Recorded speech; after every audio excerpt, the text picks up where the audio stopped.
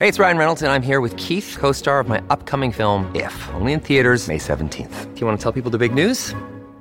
All right, I'll do it. Sign up now and you'll get unlimited for $15 a month and 6 months of Paramount Plus Essential Plan on us. MintMobile.com/switch. Upfront payment of $45 equivalent to $15 per month. Unlimited over 40 gigabytes per month. Face lower speeds. Videos at 480p. Active Mint customers by 531.24 get 6 months of Paramount Plus Essential Plan. Auto renews after 6 months. Offer ends May 31st, 2024. Separate Paramount Plus registration required. Terms and conditions apply if rated PG. All right, good morning to you. This is Mike Smith with you today on a day when we got another great show coming up for you. First up, we're going to talk about Metro Vancouver property taxes. There's so many big tax hikes throughout Metro Vancouver and individual municipalities. Look at Vancouver. It was like a 7% tax hike in property taxes. Are you kidding me? Who can afford to pay this stuff now? The economy is in a meltdown. Take a look at what other levels of government have done to help people. The provincial government has rolled out billions of dollars of programs and tax deferrals, with probably more to come. Some people think they haven't done enough. The federal government, they have got the taps wide open. They're spending billions, multiple billions and billions of dollars to help people and businesses stay afloat. What is the missing piece of the puzzle here? I'll tell you what it is. It's the other level of government. What is going on with municipal governments with these property tax increases that nobody can afford to pay now? What are they going to do to help people? Check out what they tried to do in Surrey. As I has been speaking to Surrey City Councillor Linda Annis. She actually put forward a motion at Surrey City Hall this week to defer local property taxes. Just say, okay, you don't have to pay them for a while. At least defer the collection date. She got shot down by Surrey Mayor Doug McCallum, said she was out of order. He said the city can't do this. They're required by provincial law to collect these taxes. Really? Really? You got to get blood out of a stone right now?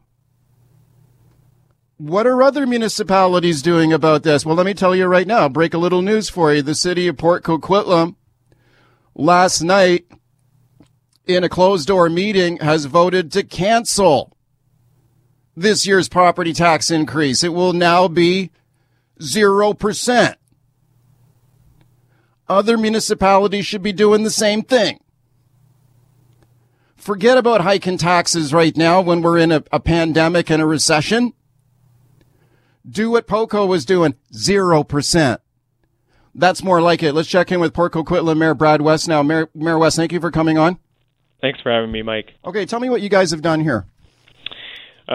So as you said, we have voted to reduce our property tax increase this year to 0. And we've also voted to defer the property tax and utility payments to September 2nd. So this is an action that the city is able to take that we think is going to be well received by our residents, and it's a way that the city can support them during this time. We've had thousands of people in our city who've lost their job. We've had hundreds of businesses in Port Coquitlam who've had to close their doors, and everyone in our community is having to tighten their belt right now and make really responsible financial decisions. Right. And the city cannot be immune from that. The city has to follow suit. And so we provided direction to our staff early on at the outbreak to find whatever ways possible to support our residents during this time.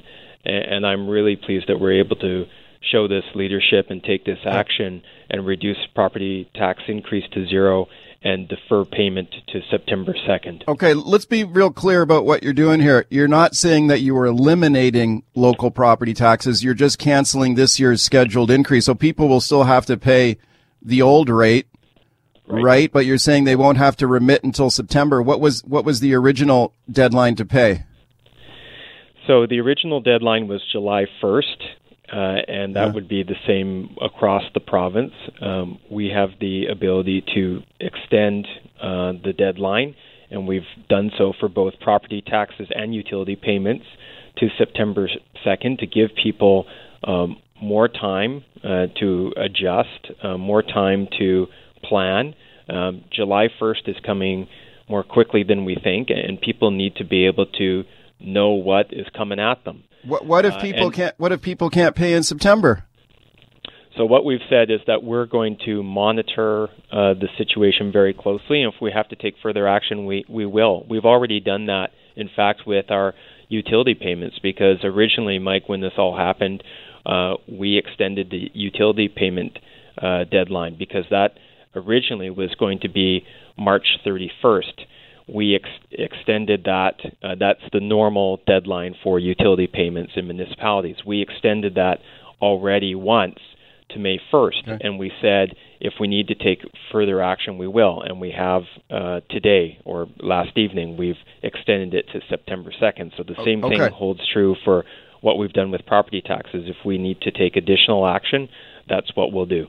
Speaking to Port Coquitlam Mayor Brad West, okay, so this year's property tax increase in POCO will be 0%, as you mentioned. Now, I remember that you guys were already holding the line pretty closely on property tax increases. I think it was among, if not the lowest increase in Metro. What it was like, wasn't it 0.42%? Yeah, our originally our planned property tax increase was 0.48%. 48. Okay. Yeah, which was already, I believe, the lowest in the region, if not the province. Right. So what would you say to someone that, okay, the increase was supposed to be 0.48%, small increase, and now it's going to be 0%? That, well, big deal. Like, you know, this is what is this, a symbolic gesture? Like, it's not like you're giving up a whole lot of money, really, right? I mean, it's easy to dismiss anything as not a big deal, but I agree. We're in a position to be able to do this because we made the responsible financial decisions early on. And so, you know, we've done the hard work. This financial rigor and responsible decision-making is nothing new to us, and it's because we've already put in that work to get the property taxes down to 0.48%, that we're able to take the additional step to go to zero. Some people might dismiss that, but it's a heck of a lot better than paying 3, 4, 5, 6, or 7%. Yeah, sure. I mean, they're paying, what was the increase in Vancouver? I believe it was in the 7% range. 7%. Speaking to Port Coquitlam Mayor Brad West, let me ask you, how are you guys able to do this? Because as I mentioned off the top, in the city of Surrey, Surrey City Councillor Linda Annis was trying to get a property tax deferment, and she was ruled out of order by Surrey Mayor Doug McCallum. He said, "You guys, they're not allowed to defer taxes here, but you guys are deferring taxes. What's going on? What are the rules?" Well, I can't speak for Mayor McCallum or Surrey and the information that they're operating on, but I have full confidence that we're able to take this action. Our staff have been very diligent in making sure that everything that we do is in line with all of the rules. We're able to do this because we're going to reduce non-essential spending. We're going to put a hold on external hiring, except for critical positions. We have financial reserves that we're able to call upon, and it's really a matter of having the appropriate cash flow to be able to meet the bills that the city has to pay. So when the city does their budget and when the city requires a certain amount of money, not every bill comes at the same time. So it's not one day you pay the whatever, maybe $100 million that's in your budget. It's a question of balancing, like any other business has to do.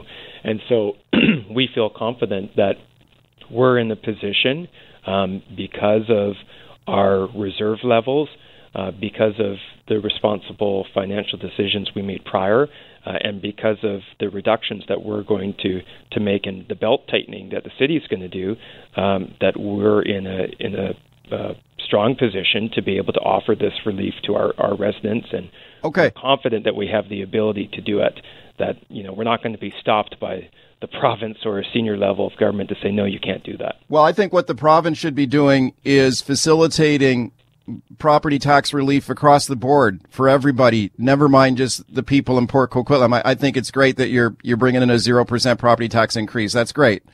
But I think other cities should be doing the same thing. Surrey Mayor Doug McCallum, you guys should be giving property tax relief to people who are suffering through this thing. City of Vancouver, same thing. Every municipality. And if it takes the provincial government to step in, I think this is one of the missing pieces of the puzzle. People are getting hammered with these property tax hikes. Let me play this for you, Mayor West, and get your reaction to it. Yesterday, I spoke to Liberal leader Andrew Wilkinson, and he talked about this on the show. He's calling on the province to step in to reduce property taxes. Have a listen. What we know is people are going home and they're worried sick about their jobs. And it's not just employees, it's the people who, run the mom and pop operation or self-employed. They've got rent obligations, they've got property tax obligations, and they're looking for some answers from John Horgan. What's happening with their property taxes? Can they defer them? Do they have to pay them? Are they going to get into trouble for it? Are they going to go into receivership because they can't afford to pay their rent? Okay, you agree with him? You think the province should step in here?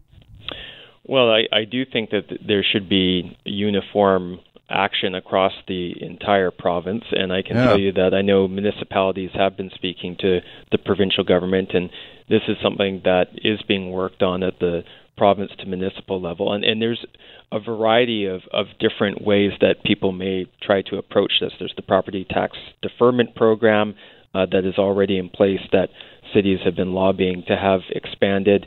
So there are a number of different ways that this may be approached. From my perspective, Port Coquitlam was in a position where we were able to do something, and so we did it. Okay. I understand different people will be in different situations, but we have residents in our community who are asking about this, who are concerned, businesses who are concerned. Right. And, if you're in a position to take leadership, to demonstrate leadership and to deliver something for your community, I think you should. And that's what we've done. And, I'm sure the discussions at the provincial level are going to continue, and I'm hopeful that we can do this across the board. Thank you for coming on. Thanks for having me, Mike. Let's check in with Keith Baldry now, Global News Bureau Chief at the Legislature. Time for Baldry's Beat, as we call it here on the show. Hey, Keith. Morning, Smitty. Let's talk about the breaking news here. We just broke here at the top of the hour here on the show, and that is the city of Port Coquitlam rolling back this year's property tax increase, deferring the payment when people have to pay their taxes. Now, some people might think like, oh, big whoop. I mean, this is just one small community. It's one small kind of gesture. But here's the point I think that's important. I think they should be doing this in every community. Yeah. Okay, like people can't pay these property tax, like 7% property tax increase in Vancouver. No. How are people supposed to pay this? Yeah, no, POCO Mayor Brad West, again, has his finger on the pulse of where the public's at. He's very his political savviness is quite interesting, and it has to be commended. No, right now, people are hurting, and for many people, it's a cash flow problem. You can't make these payments right now because your revenue stream is either hemorrhaged or disappeared altogether. So you've got to defer some payments, and good on whether it's certain financial institutions are relaxing the pressure, and good for Mayor Brad West. This is what people are looking for. You have to defer as many payments as you can right now. People are looking to governments at all levels for extreme help, and that's why governments have to step up. Don't worry about running deficits and all the budgets are shot anyway. Who cares? Now, municipalities have to be careful. You don't want to drift into insolvency. that's another issue. But you look at every day, Justin Trudeau stands in front of those cameras outside Rideau Cottage. And announces an expanding benefit for people every day. It doesn't get smaller; it gets bigger because that's what people need, and that's what people. It's like a fire hose; it's just wide open every day. So here's the thing about POCO, by the way, it's across the board for this tax rollback. So it's commercial properties, residential properties, also utilities. Okay, those payments are deferred, and they did that in an in-camera meeting last night in POCO, and I think that's a good thing.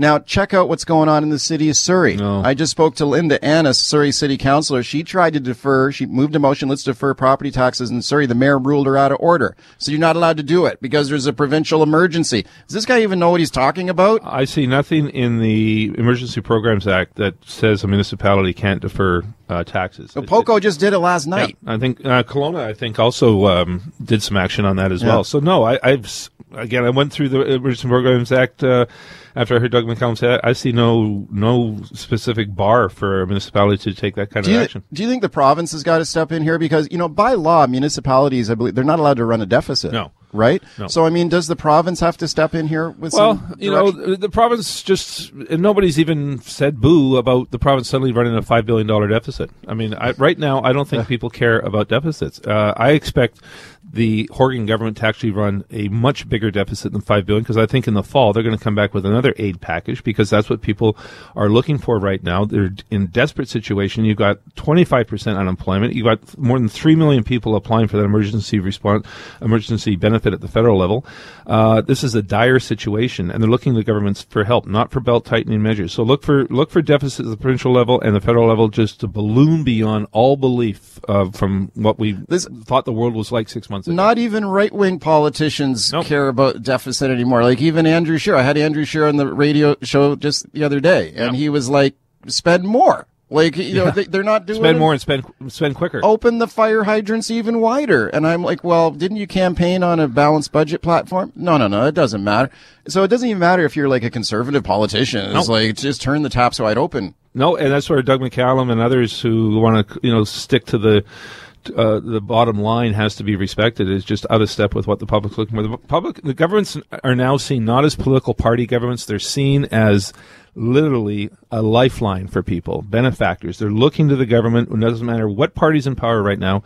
They're looking to the government literally for putting them on, you know, getting them off life support onto a financial footing that they can protect their family. Okay, I think there's going to be pressure now on the John Horgan government and all municipal councils across BC and Metro Vancouver as well to bring in property tax relief. So we'll see what happens there. Let's talk a bit about this case of this 47-year-old man who died at home in Richmond after testing positive for COVID-19. And you broke some key elements on this on the Global News Hour last night, Keith. And I encourage you, by the way, in the Vancouver Sun, Gordon McIntyre's got a piece. Yeah, this is an extraordinary story by Gordon McIntyre, which I tweeted out. So you give me a follow on Twitter, you'll find the link there. And he's got a very detailed description of this man. Warlito Valdez was his name. He is 47 years old. I'm just reading Gord's story here. He had a wife. He had a 4-year-old daughter.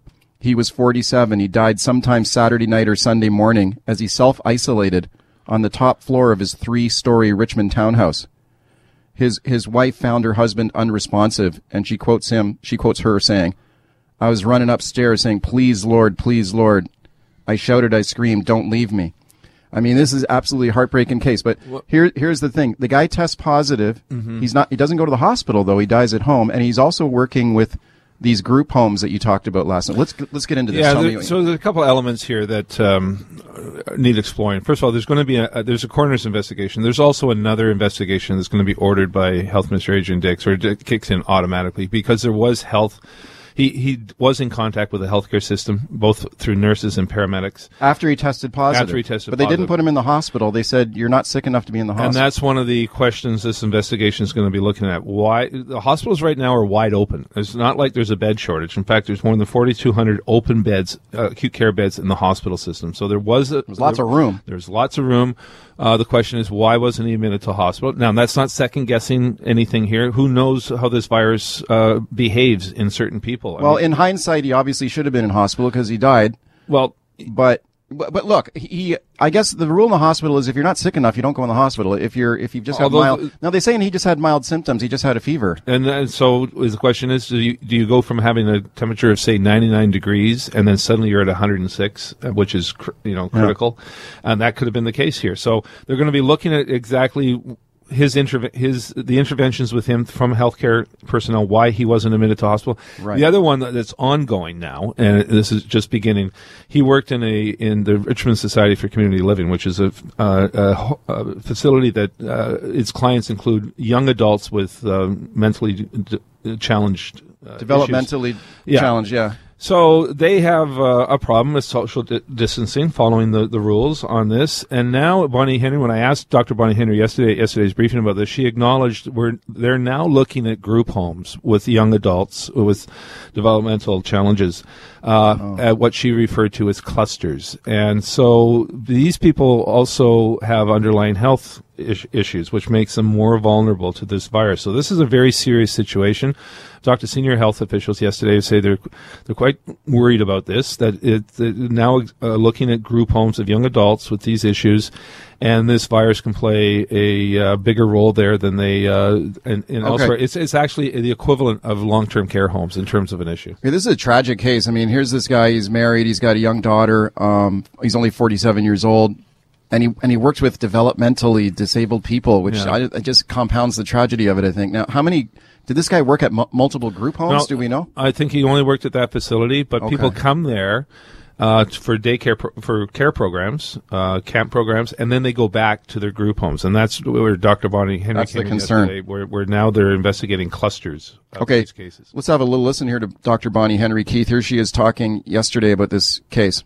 So I know there are a number of small clusters of cases in some of the group homes, and so these are smaller group homes in the area. And yes, that Vancouver Coastal has been working with those particular homes to ensure that transmission is stopped as much as possible, and to test people who have been exposed, and to facilitate people isolating who have been exposed.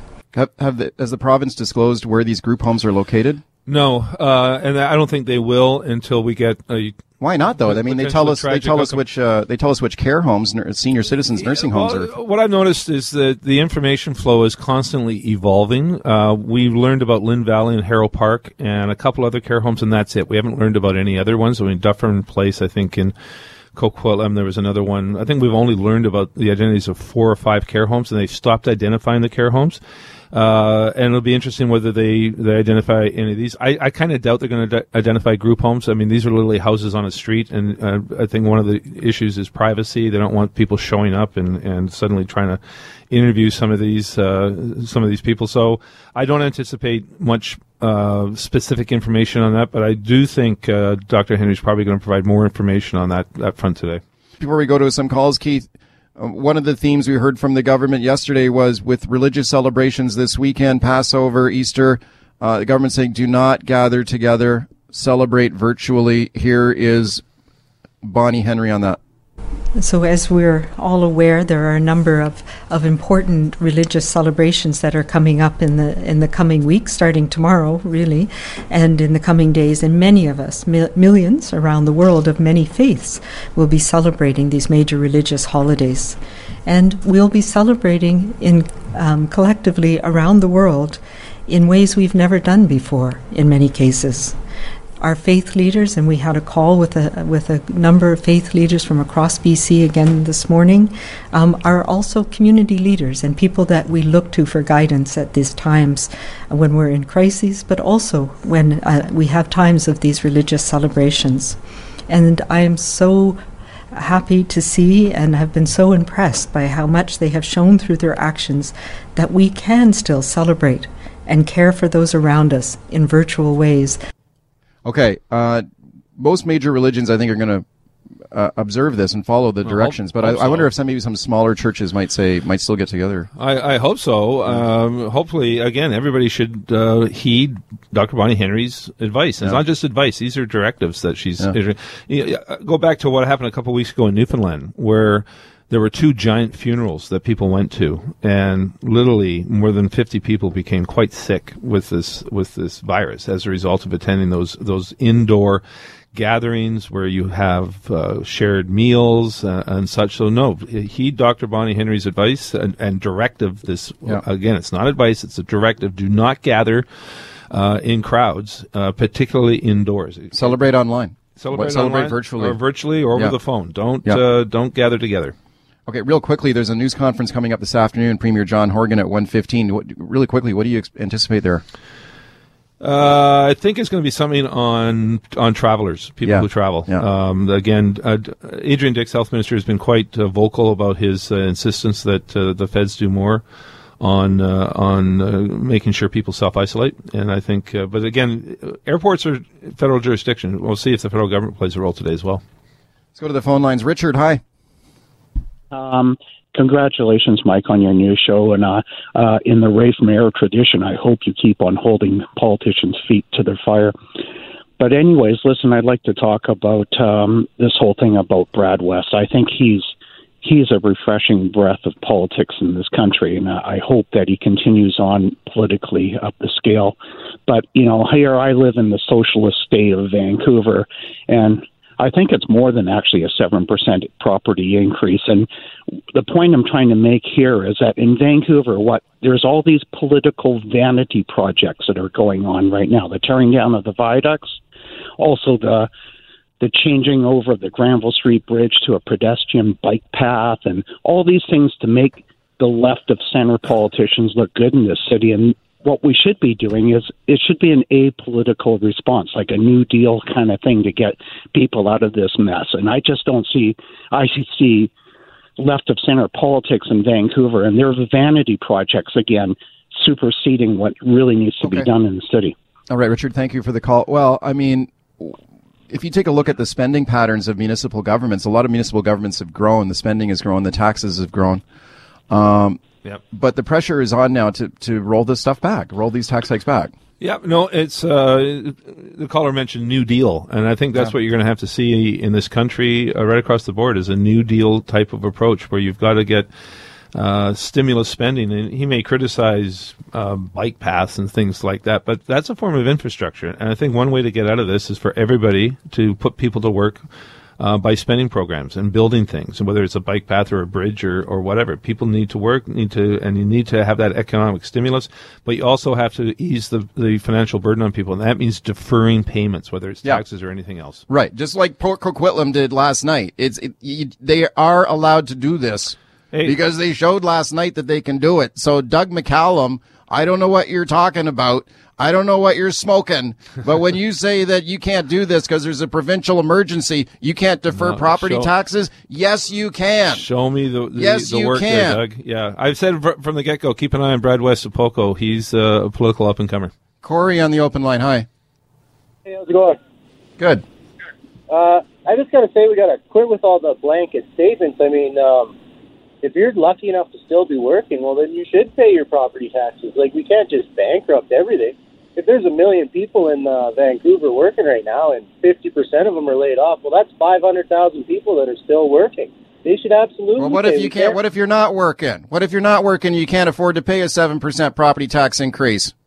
Well, then maybe they should tie it to the people that have applied for the financial assistance from the government or something. We just can't do a blanket thing and bankrupt all our municipalities. Keith. That's a fair comment. I mean, the caller's right. I mean, if I'm working, you're working, we can still pay our taxes. But I look at the 25% of the people out there, at least 25%, who suddenly are out of work, or the businesses that are shuttered right now and hope to come back. They cannot pay thousands of dollars a month as they wait for the economy. Well, that's why you just do a deferral then, because I mean, if you're going to means test it, that gets really difficult and bureaucratic and complicated. Well, but if you just do a deferral. The BC government's announced a deferral for the BC hydro payments, but John Horgan, when he announced it, said, "Look, if you can afford to pay your hydro bill, please pay it, because that will allow us to extend this even longer." So yeah, if you can pay your taxes, pay it. But if you can't, the government needs to come to your aid. Keith, thanks for coming in. Talk to you tomorrow. That's Keith Baldry. Baldry's Beat, we call it here. He's the Legislative Bureau Chief for Global News. Let's talk about a disrupted school year now. You got kids in the public school system like I do. Listen up, and let's talk about the rollout of online learning now throughout the province. The schools are shut down. Kids are not going to school. You got kids at home. You know that darn well. Are your kids up and running on online learning here as we transition to a virtual education system here? The provincial government taking some heat here for the delay in getting this up and running. Have a listen to this. I spoke earlier this week to the leader of the opposition here, Liberal leader Andrew Wilkinson, zeroing in on the government on the online education. Here's Wilkinson. We got a big problem in British Columbia, and we want to know where the education minister is. March 23rd, Alberta and Ontario went back to school, and they dressed up their online learning by March the 30th. Mike, that's over a week ago. They were back on full track. Kamloops School Board is doing a good job with online learning and assignments going out to kids every day, and they're spending the mornings at the kitchen table getting their schoolwork done. That's working well in Kamloops, but nothing is happening in most school boards around the province. Okay, well, I wouldn't say nothing is happening. parents are getting information from teachers and from principals, but I think there might be a lot of parents out there who are wondering why their kids are not getting a more fuller kind of online education at this point. Of course, we're in uncharted territory, but still, are we behind other provinces? Let's talk about this now with my guest, Stephanie Higginson. She is the president of the BC School Trustees Association. Stephanie, thanks a lot for coming on. Thanks for having me this morning, Mike. What is the situation with online learning across the province from your perspective, and do you think it's being ramped up too slowly? Well, Mike, I think we need to back that up a little bit. I keep hearing this constant reference out there to online learning, but this is really, the minister was clear on March 17th that it's a suspension of face-to-face in-class learning. Right. And it's really important for us to remember that this isn't just online. We have many families across the province for various reasons who have limited access to connectivity or, limited availability to just do online learning. So this is really about us creating an entire public education system that meets the needs of, the really diverse needs of the students across this province. So it's not just going to be online. Right. I mean, I've heard that some other kids might be coming into the schools. Like if you're the special needs kid, or maybe you're the child of a frontline healthcare worker, that there might be an opportunity for your kid to actually go into a physical school. Do you know what's going on with that? So, it was made very clear to us from public health that we need to make sure that the essential support frontline workers can still report to work.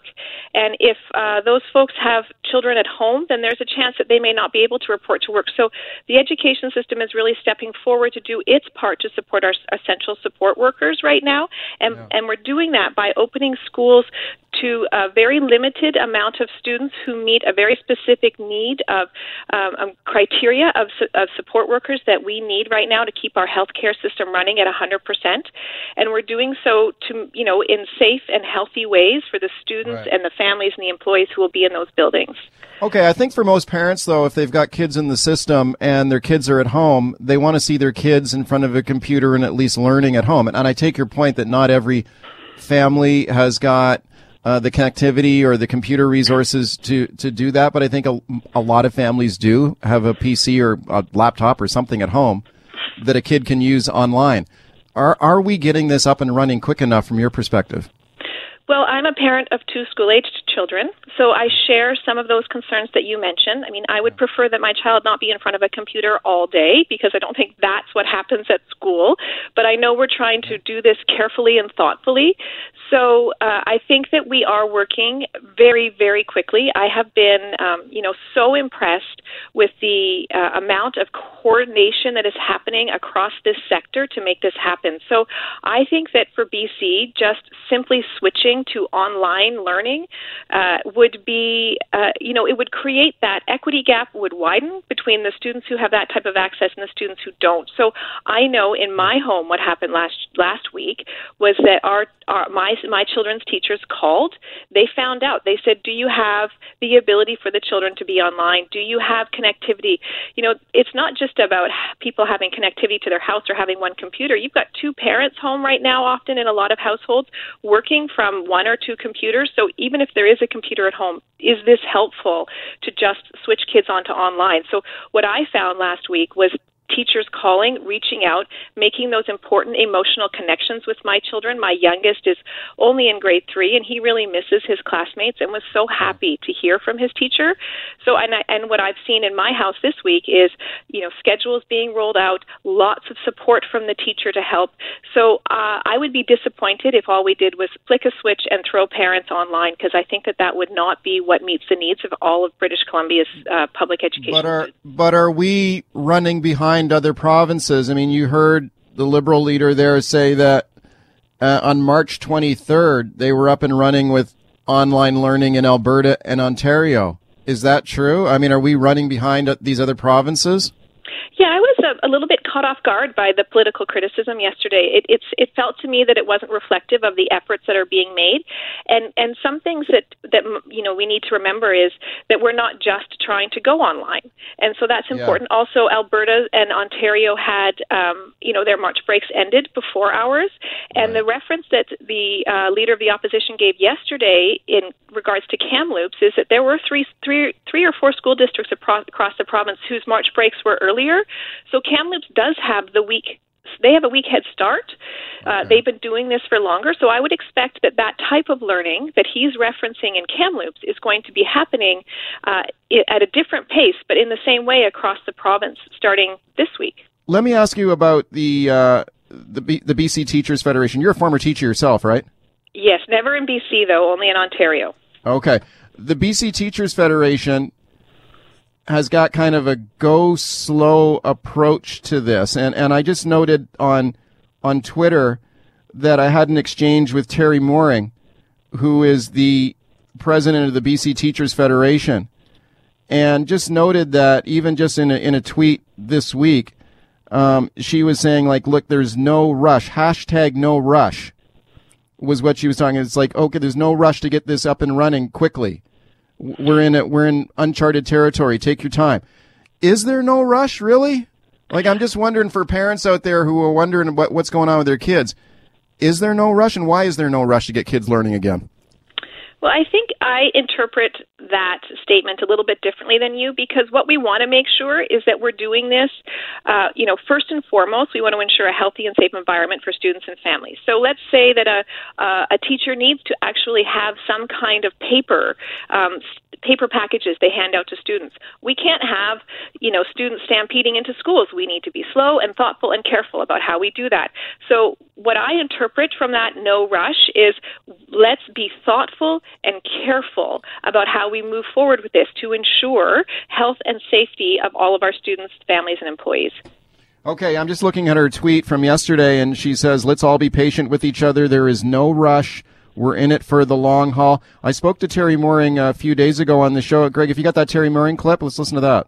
There is absolutely no rush. No student is going to be disadvantaged by us rolling this out by mid-April. That's very, reasonable.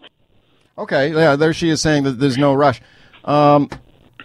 So you're a parent with kids in the system, and you agree with that, right? There's no rush. Take your time.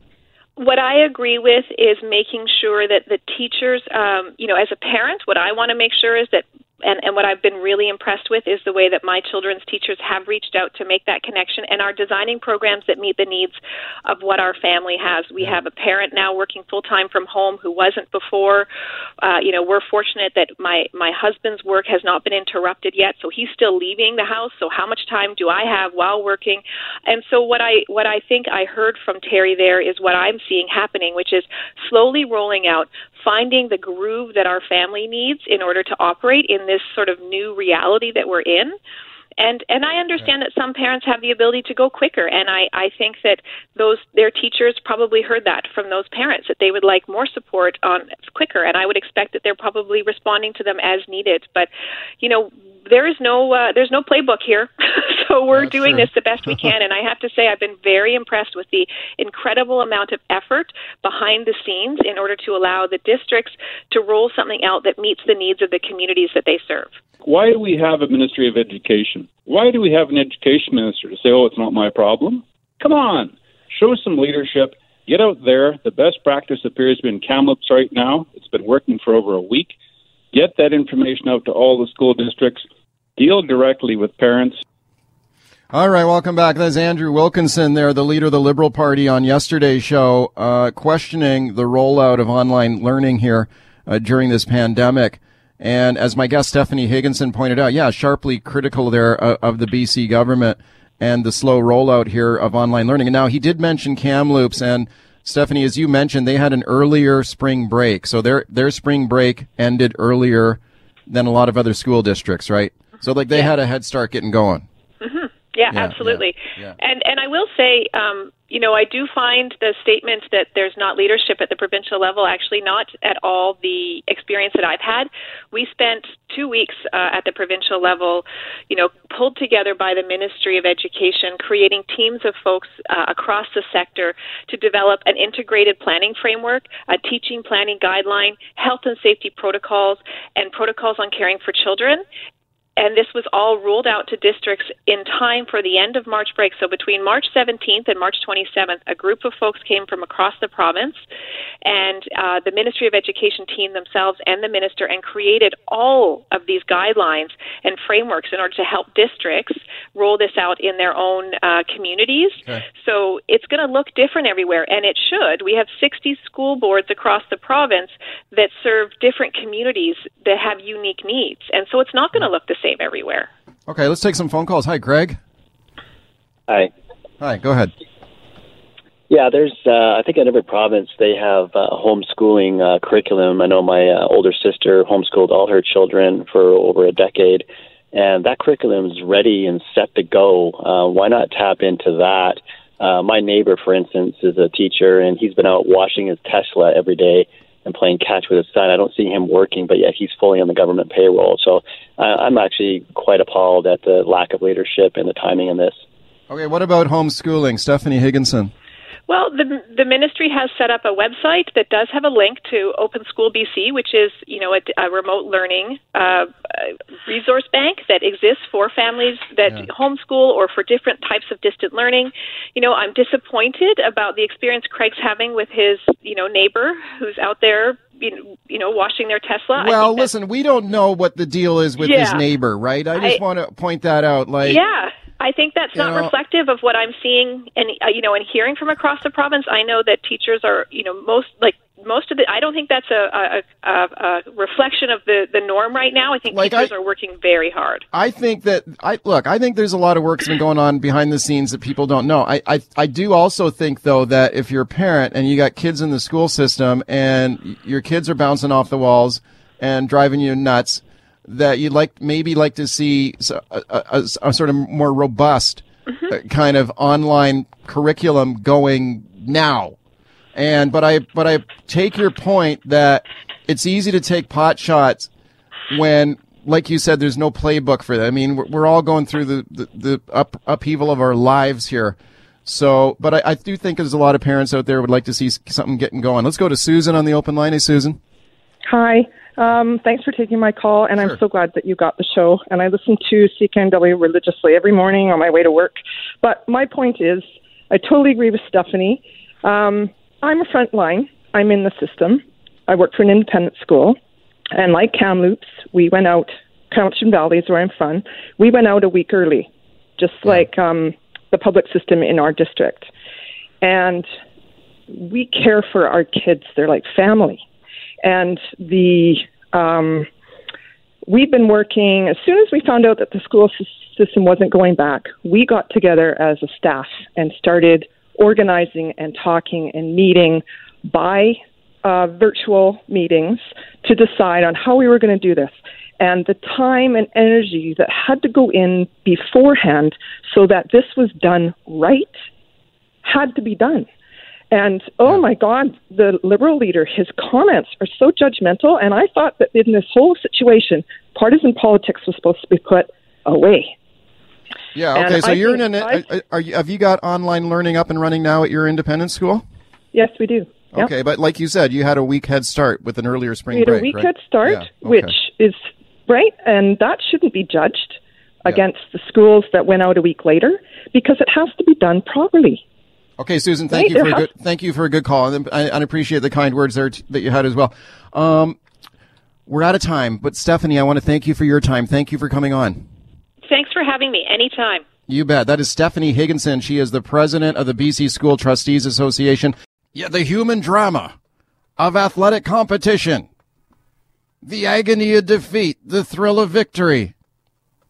I wonder, when are we ever going to see sports on TV again? Like, if you are a sports fan, and I'm a sports fan, this is one of the things that we miss, is all the sports leagues being shut down, all the major events around the world being shut down. Let's talk about that now. Let's talk about spectator sports, the current situation with the pandemic.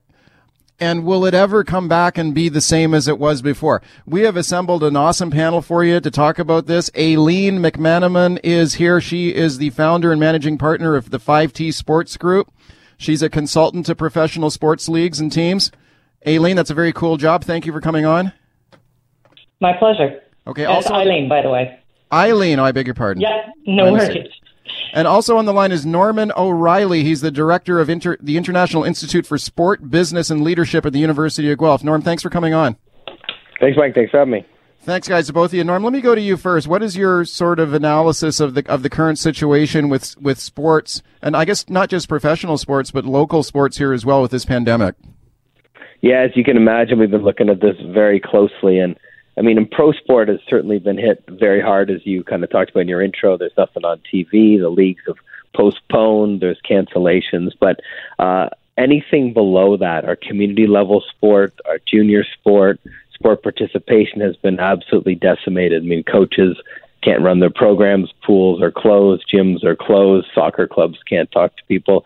It's really been, in my 25 plus years as an athlete and also working in the field, it's been the biggest hit to the industry I think we've ever seen. Yeah, it's absolutely brutal. Eileen, what do you think? Yeah, it is. As Norm said, it's really, really significant. Coming from the Olympic side, which is not where I spend most of my time, but I think it's something like 70% of the federations depend on IOC money. We saw rugby was already struggling before this happened, and this is really an impact in that community, which again is a global community, really reliant on those interconnections for their competition. But certainly things like minor league baseball, and as Norm mentions, things like community level sport, all those coaches, sure, we have a lot of volunteers, but there's a lot going on there. And don't forget all the people that supply them, the equipment manufacturers and the facilities. It's just devastating. And Norm, is there any way to put a monetary figure on this and how much sort of economic business damage this is inflicting?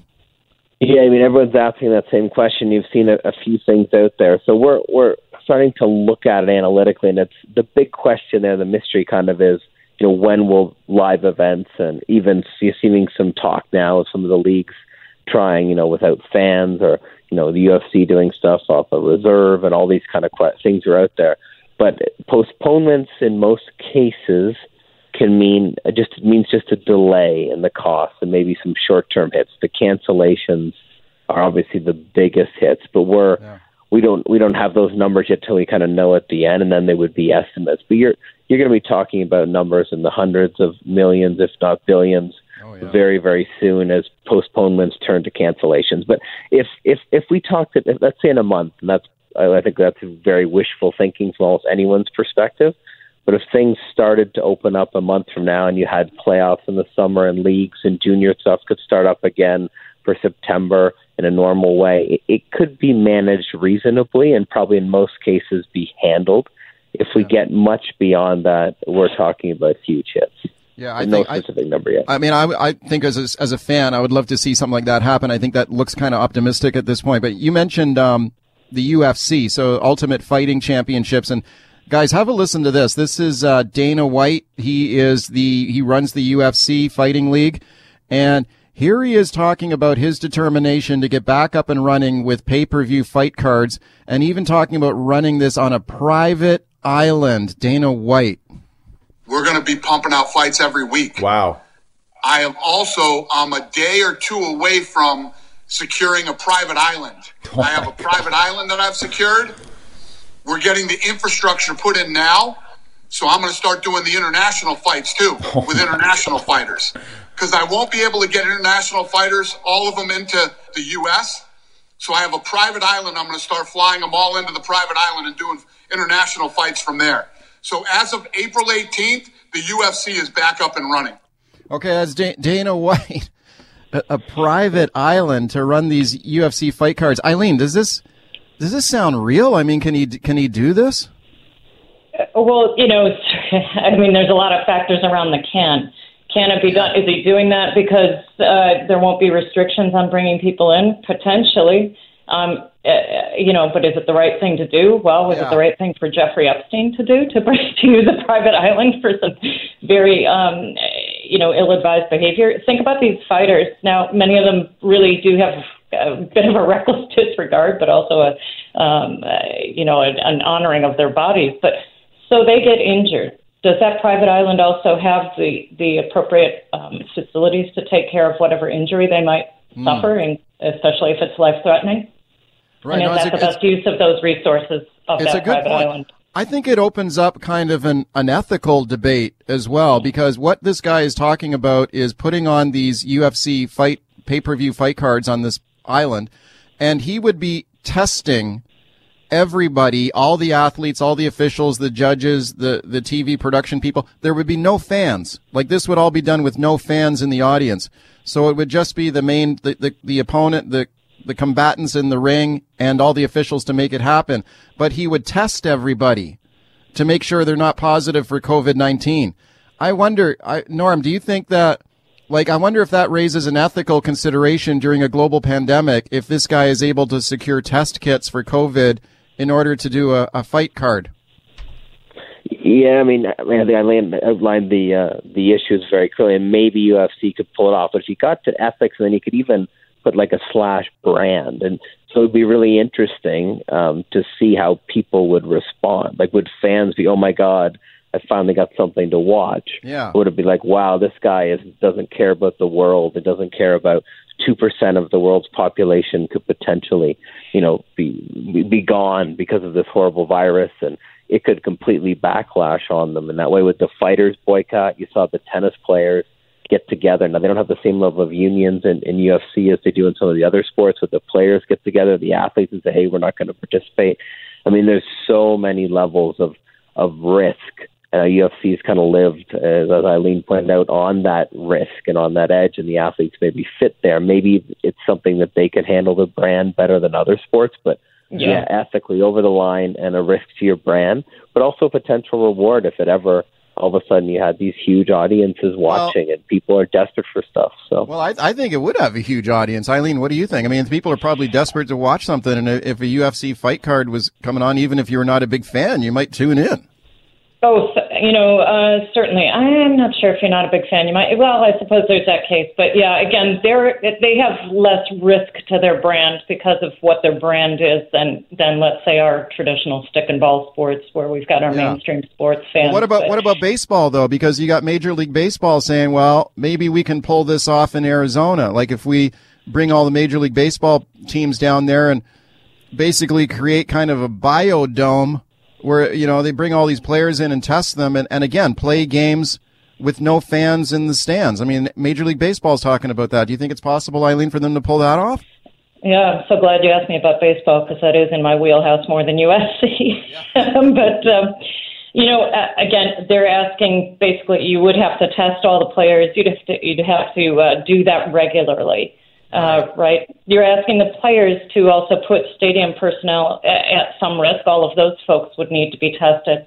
At a point where we don't have reliable testing for just even people who are presenting symptoms can't get tested right now. I don't think that's going to change in 6 weeks. It'll improve, but it's not going to change. And baseball players and the brand of baseball is very different. Very community-oriented, not inclined to do something with their brand that risks that perception. And they're on a bit of a risk as it is. Their attendance has been declining for 12 years steadily. So there's that. And again, you come back to risk of injury. So if there is an injury, then they have to go into a hospital system potentially that's already at the brink of its possibility. Okay. And you've got decontamination of facilities issues that need to be addressed as well. Yeah, I mean, this is a tough thing to pull off, but with so much money on the line, I wonder if they might try to do it. Here's what I'm going to do, guys. I want to take a quick break and come back, and then we'll continue our discussion. But I want to play this real quick. You guys, I think, will enjoy this, because this is a discussion on ESPN with reporter Jeff Passan, and they're talking about this plan here for Major League Baseball to start up with no fans in the stands and playing down in Arizona and testing everybody constantly for COVID-19? Is this thing even possible? And you'll hear the host here say that he doesn't think players will go along with it, but listen to how the reporter responds to him. I can't possibly see any player saying, yeah, sure, I'll go sequester myself in a biodome for 4.5 months to play baseball and I'll see my family. There's no way in hell I can see that. But just going back to your initial point and the possibility that maybe more likely. Can I want to offer you an anecdote, actually. Please. Because, I started hearing about this recently, and I wanted to run it by a couple of players. And I ran it by a player last night. And when I ran it by this player, he said exactly, almost word for word, Scott, what you said right there. And then this morning, he sent me a text. And he said, talked it over with my wife. She said if it means getting paid, I can do the 4.5 months.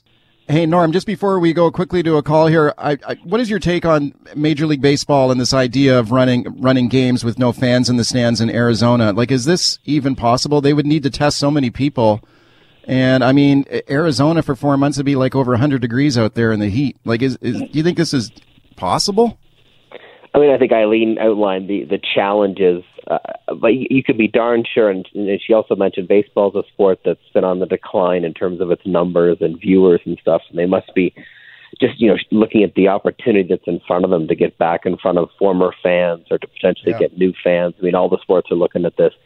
Yeah, if they ever got the union on side, and you gave the anecdote of the player, then you might say, well, this is possible, and they could start to investigate how you could even get people there and do it in a safe way. And to our point in the previous question, without destroying their brand and being unethical and hurting. If they ever took the risk of passing the virus because of them doing this and someone else died from it, then you're into a legal nightmare. So you can imagine what their lawyers would say. So you can be sure they're investigating every avenue, but it would be really, really tough to do in the short term. That's for sure. I think, though, people would watch if they did pull it off. And maybe some people might say, why would you even have sports during a crisis like this? But hey, if you check your history books, I believe it was Franklin Delano Roosevelt in the Second World War said, don't shut down baseball, because America needed some sort of distraction from all the hardships. Let's go to the phone calls. Roberto on the open line. Hi. Hi, Mike. Hi, go ahead. Good morning. Yeah, in regards to this UFC kind of thing, like they got this private island. Yeah. Like for me myself, I'm a big fan for UFC. Every like last year, I went twice to the States just to watch the UFC. It's gonna be different within you just watching the TV while watching, like in the real world, like inside the arena, right? Like you can feel the goosebumps and everything. Like it's different while watching on the TV.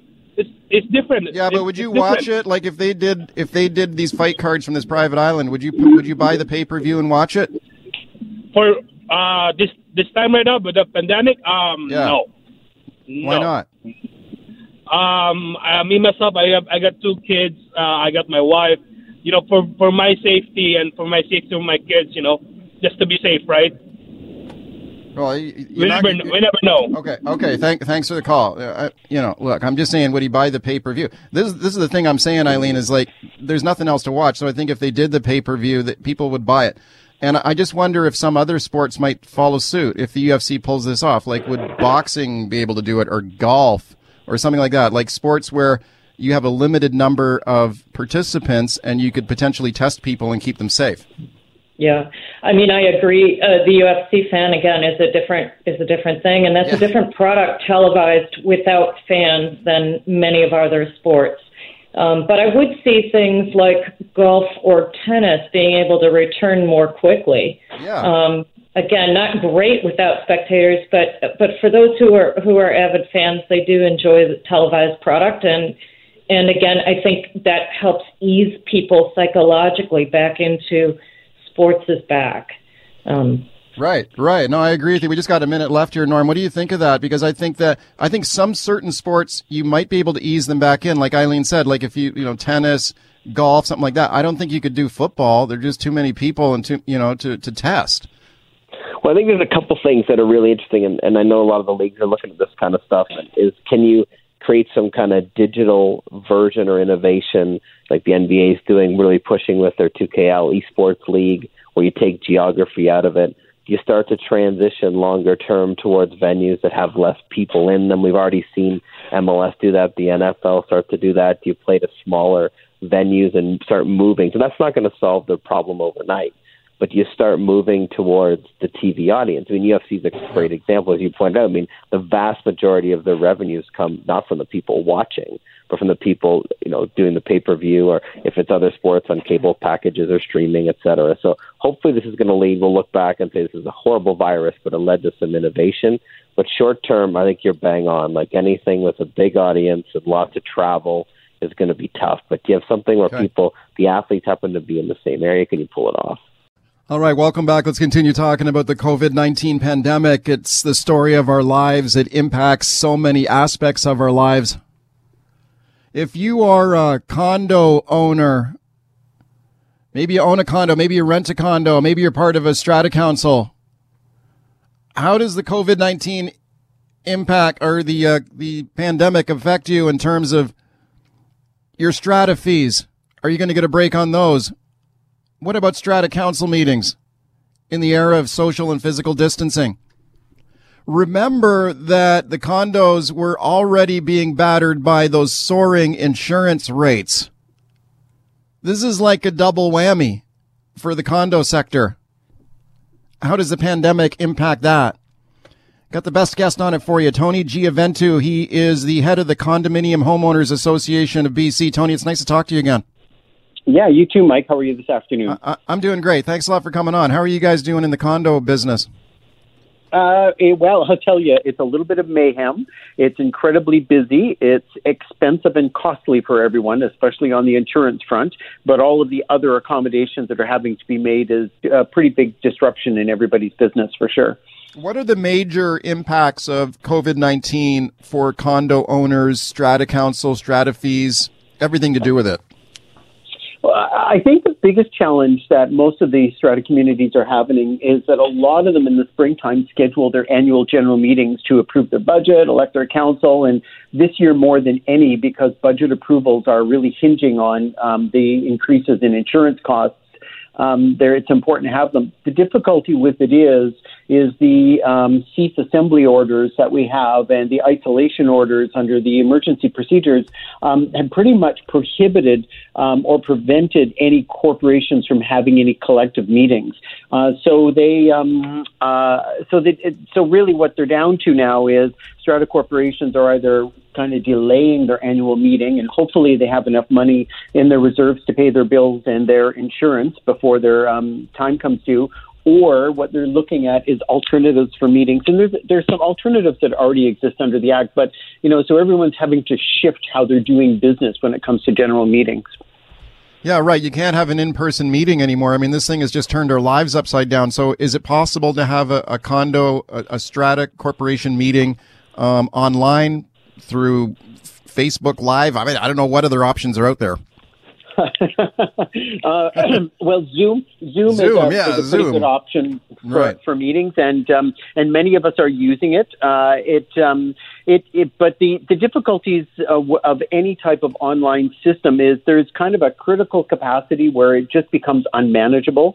For stratas that are 25 units or less for your monthly council meetings, for a smaller strata corporation, this works really well. You know who the people are. You can manage it. It doesn't take a lot of time to let people into the room to be able to participate. But if you have a strata of 150 or 250 units, it's absolute mayhem to try and do this online. It's almost impossible to accurately register people, to respect people's voting rights, to be able to recognize the right people voting for the right units. It's incredibly complicated to do this in an online system, and the technology really isn't quite there yet to make it easy. But there is an alternative. Strata corporations can do a meeting by what we call a restricted proxy, and it's a conventional meeting. There's still a meeting held. It's probably held by just one or two council members. Those council members will represent everyone's votes, and why we call it a restricted proxy is because under the Strata Property Act, owners have the right to limit and impose instructions on their proxies. So when the property manager sends out a notice or the council sends out a notice, they can attach a restricted proxy that says, basically, we will not alter your vote and we will vote according to your instructions. And so the people who are managing the meeting will basically implement the instructions on those. It has a few limitations. You're probably not going to be able to do amendments unless you've had an advanced information meeting for people to be able to, consider amendments and put those instructions on their proxies. But it will meet the requirements of the Act, and it will ensure that everyone's voting rights are respected, their voting instructions are upheld and adhered to, and that the strata can continue on with relatively routine, normal business. Okay, this is tricky stuff to try and pull this off when you're talking about a large strata corporation, like you said, but this is the law, though, right? I mean, the Strata Property Act is the law of the land. I mean, you have to have a meeting of some kind, correct? You do, and you do have to have an annual meeting. And with the rate of insurance increases, the stratas are probably wanting to have it sooner than later because they're going to have to increase condo fees. What a horrible time to be increasing the fees for our condominiums and for our stratas, right? The other side of that, it leads into the next part, though, is that, we're now starting to see people who have a bit of a crunch because they're unemployed suddenly. Do they keep paying strata fees, or can the strata corporation defer their strata fees? And the reality is they can't. The strata corporation doesn't have the authority to defer fees because the strata corporation is basically the household of all of the owners. So it needs to keep paying for things like gas and electric and waste management and insurance and the routine servicing that's required under all of our building safety systems. So there isn't a lot of wiggle room in most of these budgets. They're pretty bare bones to start with. Oh man. Yeah. We're this is like let's hope it doesn't go on too long, right? Oh, this is like the perfect storm. I mean, this is brutal because you were already dealing with the soaring insurance rates that we've talked about and people know about. Now suddenly this thing hits. What if someone's lost their job, like you said? What if they can't pay their fees? What happens? Well, I think strata corporations, we've been looking at a number of corporations in different sizes in different regions of the province. Many strata corporations can probably manage their cash flows, even if they have about 20% of the owners who are going to be late in paying their fees for the next, 3 to 6 months. They probably can manage that. It's probably a margin of error, but if the insurance has just gone up 300% and they've had to use their contingency fund to pay for the insurance in the short term because they have a cash flow issue, they might not have any additional funds to be able to absorb those delinquencies. So that's where it's going to get a little dodgy for some of the strata corporations, but there isn't really any relief in place because the relief has been granted to individuals in the form of compensation, for work loss or work shortage. Right. It's not been granted to the corporation. And strata corporations don't pay GST, so there's no GST rebate or anything to be considered there. They're pretty tight on their budgets already. I was going to say one of the things that we're really seeing the symptom of here is we really do have insufficient funding for most of the strata corporations in BC because they haven't been funding long-term renewals of buildings, so they don't have very large reserves to be able to have a buffer when emergencies like this happen. Okay, speaking of Tony Gioventu from the Condominium Homeowners Association of BC, just before we take a break, Tony, and then we'll get some phone calls going, this pandemic hits while you guys were already dealing with the insurance crisis. What is the latest on that? Like, how much are insurance rates going up? Has there been any relief at all? What are you hearing from government? Because I know government had indicated, well, maybe we can do something. What's going on there? So lots of discussions around what possible options might be, but no real solutions yet. The insurance is still, for the most part, we're seeing the same increases that we saw in pretty much December, January, February. How much? How much are the increases? Anywhere from 200% to 400%. We're seeing that. We're seeing massive increases in deductibles. The other side of it is that the insurance industry has also been hit by the COVID crisis, so the pressure on them is even harder now. So that's not making this any easier to see the industry lightening up. So it's, no one has a magic answer yet.